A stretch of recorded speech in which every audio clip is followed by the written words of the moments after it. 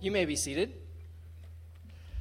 My name's Craig. I'm one of the pastors here at Adventure, and as much as it is a privilege for me to get to speak to you occasionally, I am even more excited this morning to be able to introduce you to a guest speaker, Allie, who is here this morning. As some of you know, I spend about half my time here at Adventure and about half my time working with an organization called Stadia, helping to start new churches all across the country. And one of my responsibilities right now is to help start new churches in the Bay Area specifically. And so a few months ago, I was over there having lunch with a pastor of a very large church and talking about starting new churches. He says, you know, there's this guy that's been coming to my church, and I really like him. And I'd really love to have him on my team, but I'm really not sure he's the kind of guy that's a team player. Now, that's not a negative. He said, I think he's the kind of guy that really needs to lead his own team. And I said, you know what, Steve? I know what to do with guys like that. We help them start new churches. And so I got introduced to Ali, to his wife Yasmin that's here this morning. I've been getting to know them over the last few months. They've been making preparations to start a new church in the South Bay. And I just invited him to come and to speak to you today. And I know you're going to be as excited as I am that he's here. So Ali, great to have you. Thank you. I didn't get a clap in the morning service, so thank you for that. I feel honored.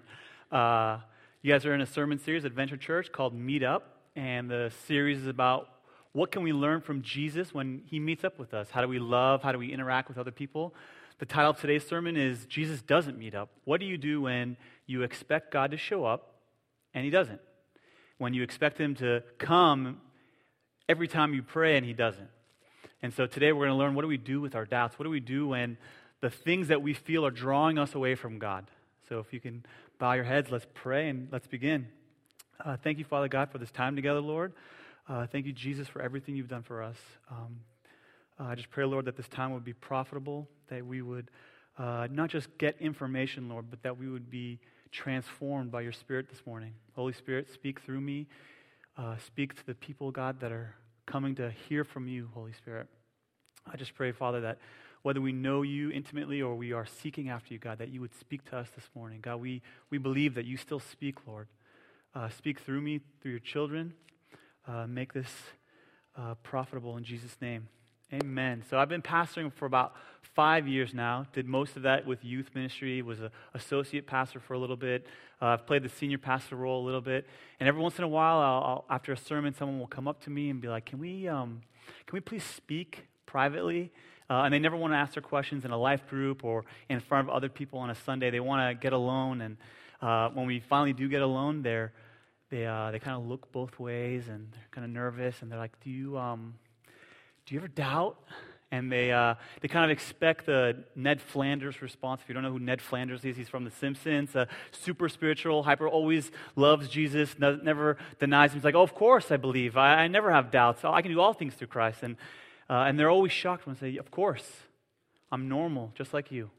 And if we're honest this morning, we'll all admit that this is one thing that we all share, is that we have doubts, we have questions that we don't have answers to. And specifically myself in this season, I've been an engineer full-time for the last 10 years. I've been pastoring on the side. I love serving Jesus. I love being able to tell people about him. And these last couple, I would say, months have been season of preparation where God has been calling me to leave my engineering job and go full-time. And I have to be honest, these are scary thoughts to walk away from a cush salary and make peanuts. And who wants that, right?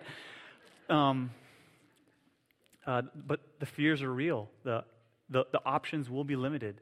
There's a dark side that many people don't want to talk about ministry, that there's a pressure on the family and on the kids that, what do you do?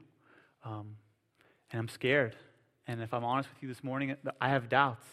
And what I want to share with you is that you're just like me. Maybe you're in college and you're away from your youth group, you're away from your youth pastor, and he's not there to encourage you. And you're surrounded by professors who are questioning into God that you believe exists. And they say he doesn't. And the Bible that you believe in, they say, is not even real.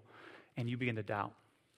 Maybe you're in a business and you see all of your competitors, all of your peers lying, and they inflate their resume or they inflate their salary when they switch positions, and you're honest. And it's costing you to obey and to follow Jesus, and you have doubts. Or maybe you're seeking God this morning, and you're wondering, can he be a God that you can worship and love? And you wonder why there's so much suffering and evil in the world, and you have doubts. And what we're going to find out this morning is that we all have doubts. It's not whether we have them, it's what we do with them. And there are opportunities to draw us nearer to God or to pull us away. And we're going to find out a man named John the Baptist, and he has doubts. And before you understand the magnitude of his doubts, you have to understand the magnitude of who he is. How is he related to Jesus? So if you have your Bible, go to Matthew chapter 11. Say, I'm here when you're there. And if you don't have a Bible or a flat screen device, we'll pray for you, but it's on the board. Starting in verse 2, chapter 11.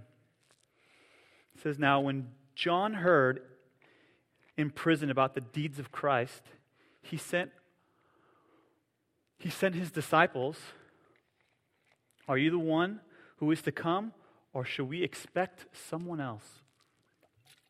It's an interesting question.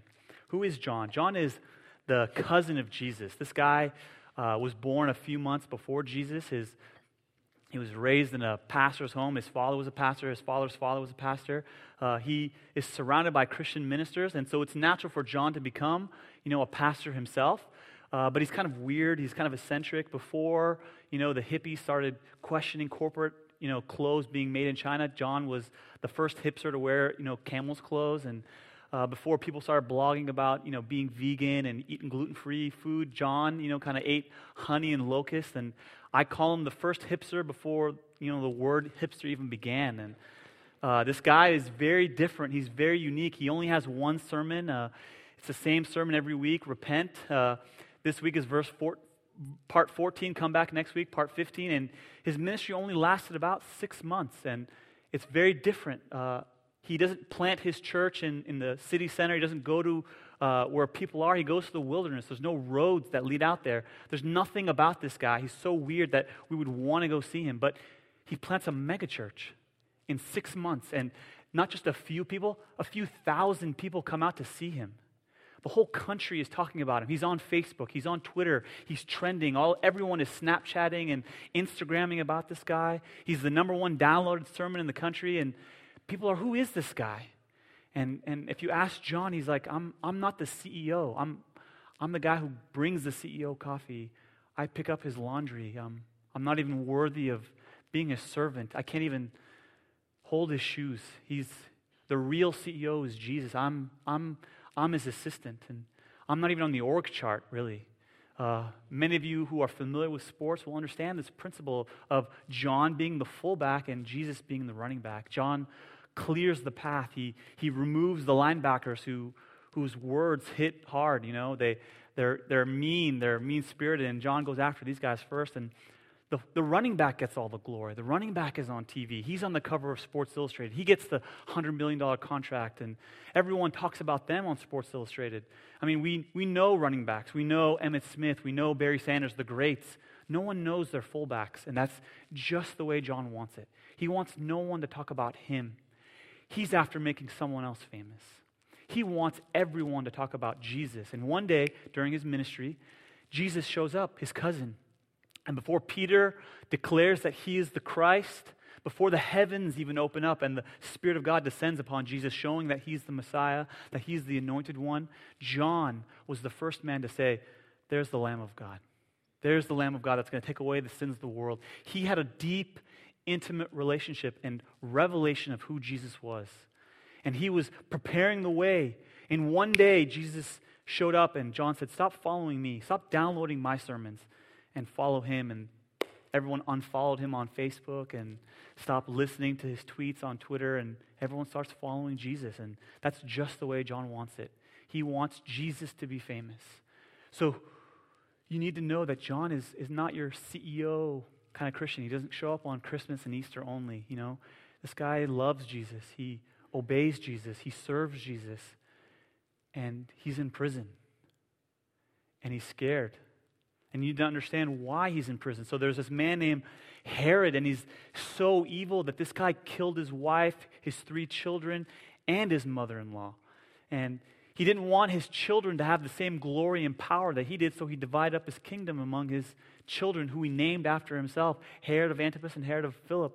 And he didn't want them to have the same power, so he divided up Palestine. And these guys are just as evil as their father. And one of the brothers is jealous of his other brother, that Herod of Antipas is married to this woman named Herodias, and the history records that she's a knockout and no one knows why she's with him. And it's kind of like my wife. I say she's the knockout. Why is she with me? And the other brother seduced her and convinced her to leave and commit adultery and marry him. And what do you do when you're this young 30-year-old pastor who uses cultural events? You don't fear anyone. You're not scared of the authority, so you use current cultural events in your sermons. And when people download your sermons by the thousands and you show up in that sermon, you're going to be upset because it's not in a positive way. And so Herodias, this woman, is furious. She begs her husband, and many of you men know this. If your wife nags you enough, you'll do anything to stop her. And she begs him, are you going to convince the authorities to arrest him? Are you going to do it today? And she taps on his shoulder every morning. Why don't you just text message the soldiers, arrest him, maybe this afternoon. It's not even football season. Do it right now. You have so much free time. And Herod, even though he's afraid of the people, even though he knows this is a man of God, he wilts under the pressure of his wife and throws John in prison. And you know John is in prison. He's in chains. He's a few days from being executed. He's scared. He's about to die. And the things he never doubted before, he's doubting now. And this is the first principle that I want to teach you, that we all doubt. That it's not just the spiritual defects, the weak people that doubt. It's normal in Christianity to have doubts. Even the Hulk Hogans of the faith, like John, doubt. And what's so encouraging is that God puts his doubts in scriptures. God inspired the Bible. God puts the prayers of doubtful men so that you and I could be encouraged. And this is nothing new. If you read the Bible from cover to cover, you see it's filled with men who doubt God. Job had his children taken away from him and his business taken away, and he's basically saying, God, I have trouble believing you. David, for over a decade, is running from a crazy king who won't give up his power, because David is the real king. And the Psalms are filled with prayers of lament, prayers of almost a 12-year-old lamenting, like, why is this happening to me? Why is this guy trying to kill me? And he says, I have doubts, God. Jeremiah, who I call the drama queen prophet, he laments, why was I even born? God, rapture me. God, I don't want to be here. Why no one listens? Hashtag, take me away. And his prayers sound like a 12-year-old. It's like, really, guy? Like, you're a drama queen. And he doubts. And this should be so encouraging for us that, Ned Flanders wants to elbow us and say, just believe. But it's not true.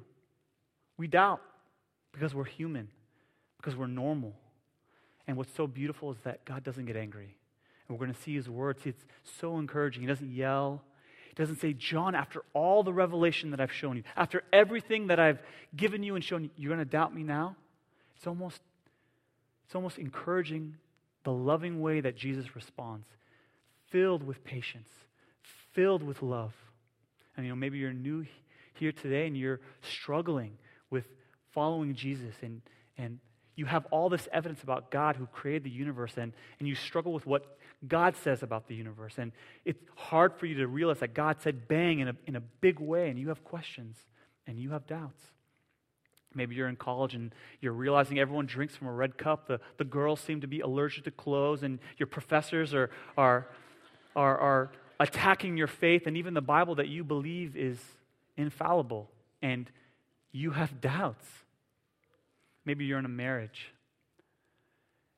and your spouse doesn't believe what you believe, and you're suffering, and your friends say, you should be happy. Why are you with him? And you begin to doubt. Or maybe your child is sick, and you've prayed the prayers, you've texted family, and you've done everything. You've gone to all the doctors, and doors keep closing, and the answers aren't there. And with every passing day, the doubt becomes more, and and you have doubts. Or maybe you're trying to get pregnant and the pain of no every month causes you to doubt if God loves you, if he even knows. And what I'm trying to encourage you is part of the problem is we believe that anytime we feel inconvenience, every time that we have setbacks or delays, that this is not God's will. And part of the problem is how we view God. We believe God wants to give us happy meal, and we sing Pharrell song, 'cause I'm happy, 'cause, and we believe that God is there to make me happy, and when I'm not happy, he somehow failed me.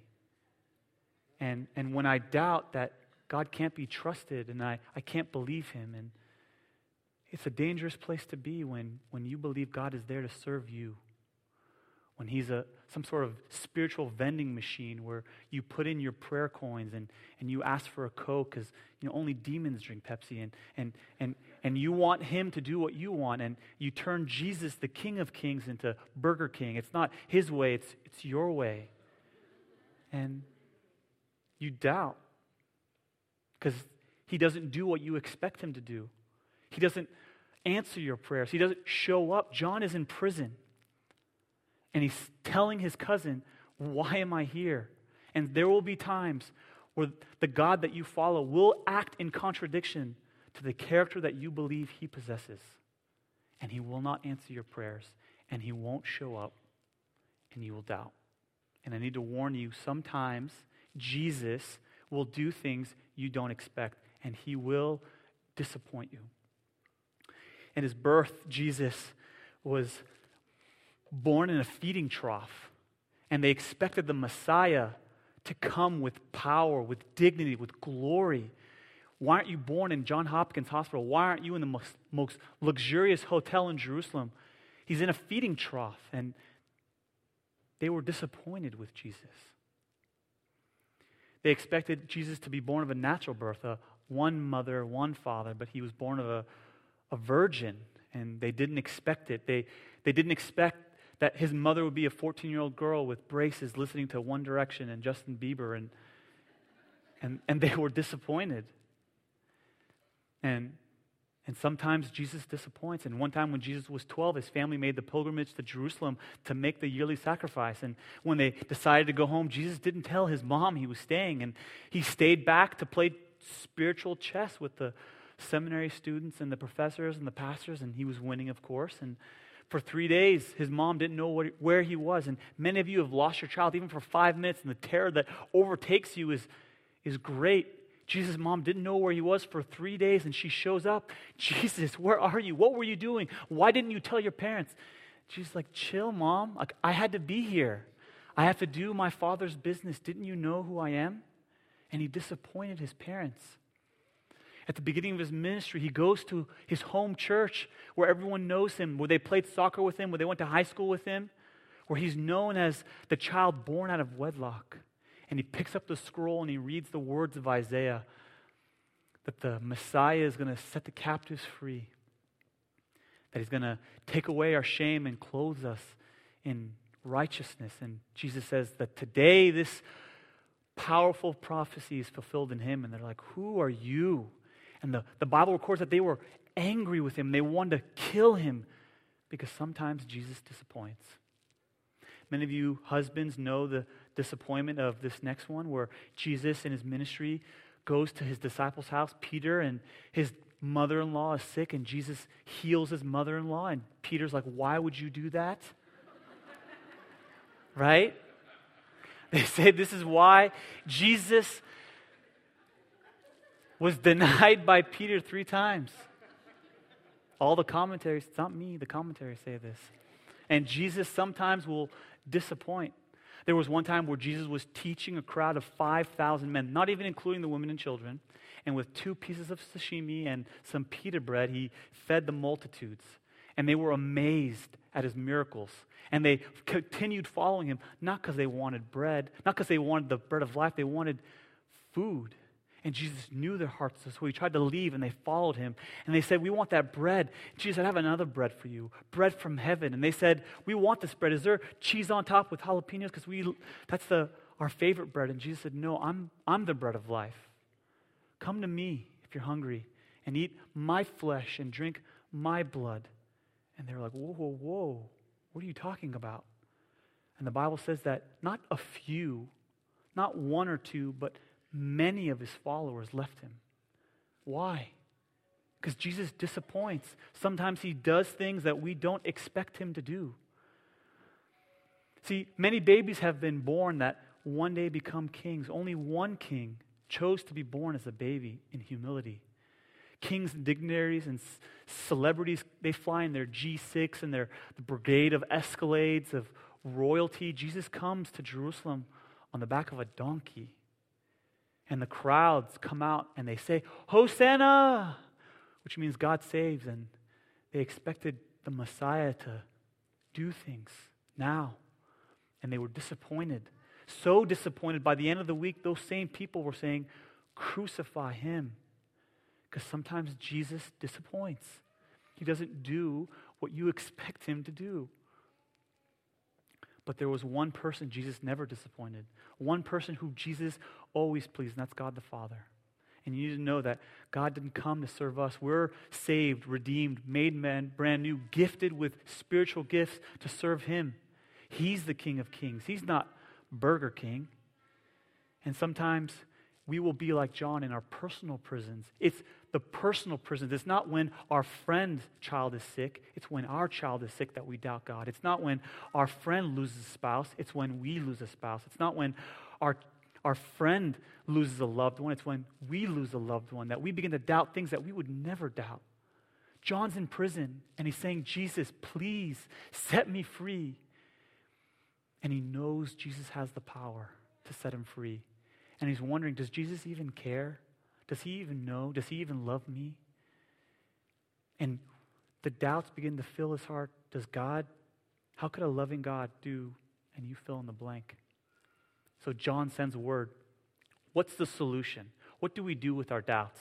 Because we can do one of two things. We can pretend they're not there. And there are books being written about how many of the millennials, those under 30, a book by a professor at Fuller, written just recently called Sticky Faith, which is recording why so many young people are leaving the faith. Why this is so important is because the number one reason why many young people are leaving the faith is unexpressed doubt. We're afraid to share that we struggle. We're afraid of Ned Flanders nudging us and saying, just believe. But what's such good news, what should encourage you this morning is Jesus is not like Ned Flanders. He expects you to doubt, and he welcomes it, and he wants to give you a promise this morning that if you would bring your doubts to him, he would change your perspective. And we're going to see Jesus' words here in Matthew chapter 11, verse 3. And Jesus says, in the most loving way, go back and report to John what you hear and see. The blind receive sight, the lame walk, those who have leprosy are cleansed, the deaf hear, the dead are raised, and the good news is proclaimed to the poor. Blessed, this is almost like a beatitude. You're familiar with the beatitudes? Blessed are the poor in spirit, so they shall see the kingdom of God. Blessed are those who thirst and hunger after righteousness. Jesus is almost giving us a beatitude. Blessed are those who don't stumble on account of me. That word stumble is probably better translated offense. Are you offended? Are you disappointed with God not acting and doing what you expect him to do? And is it causing you to doubt his love? And what's so powerful about Jesus' answer is that he doesn't move. See, rabbis in those days, they teach sitting down. Jesus doesn't even get up and move in the general direction of his cousin. He doesn't even send his word to set John free. There's a centurion who comes in the Gospels that says, Jesus, would you please set my servant, he's sick, would you please, you don't even need to come. Ain't nobody got time for that. Just stay where you are and send forth your word and heal my servant. And Jesus does. And John doesn't get that. Jesus doesn't send his word. And there's times in the book of Acts where Jesus sends his angels to release the prisoners, and John is hoping maybe Jesus will do that. They'll come hit my chains and I'll be set free, but Jesus doesn't do that. Instead, Jesus points to not what he expects John to do, but he points to who he is. And this is the second principle that God wants to teach us this morning, that doubts are opportunities. Doubts are opportunities for greater intimacy with God or distance from him. The myth is that all of your questions will be answered. The myth that everyone will say is that you have to pretend that your doubts are there, that you're not supposed to carry them. But the truth is that we all have doubts. And sometimes they aren't answered. And I've been doing ministry long enough to realize that some people get frustrated with Jesus. The cost of following him becomes so great, the burden becomes so unbearable that they walk away. And they go do things that they would never do. And when they come back with scars. And their questions are still unanswered. They just know they're never going to do that again. And I want to encourage you this morning that you don't need to pretend. There's nothing wrong with you if you have doubts. But you can bring them to Jesus. Because when you bring them to him, your faith, there's a benefit to the doubt that you can know him more in a more intimate way. And what Jesus is saying to John is, take your eyes off your circumstance. Take your eyes off what you want me to do and put them on who I am. And Jesus is saying in the most subtle way, keep following me. Aristotle told his disciples, follow my teachings. Socrates told his disciples, follow my teachings. Buddha told his disciples, follow my meditations. Confucius told his disciples, follow my sayings. Muhammad told his disciples, follow my pillars of faith. Jesus says, follow me. Because in Christianity, you can never separate the teachings of Jesus from the person of Jesus. Because it's not a book that we follow, it's a person. You can never separate the teachings from the person. Christianity is different than every other world religion. Ned Flanders wants to give you truth propositions. Jesus wants to give you himself. Jesus even says this to the Pharisees. You search the scriptures, hoping that in them you will find eternal life. And Jesus says, but all of them point to me. Ned Flanders wants to give you verses. Jesus wants to give you himself. And when you allow God, if you allow God to take your doubts and use them as an opportunity for greater intimacy, he will change your perspective. And you will realize that sometimes parents do things that kids don't expect and don't want. If you don't believe me, tell your 2-year-old or 3-year-old, we're going to the dentist today. And they will scream, you don't love me, mommy. I don't love you either. And they will doubt your love. And John is in prison saying, I doubt your love, Jesus. I want to be free. Release me. And Jesus is saying, I need to set you free in another way. You expect me to set you free, I expect to die.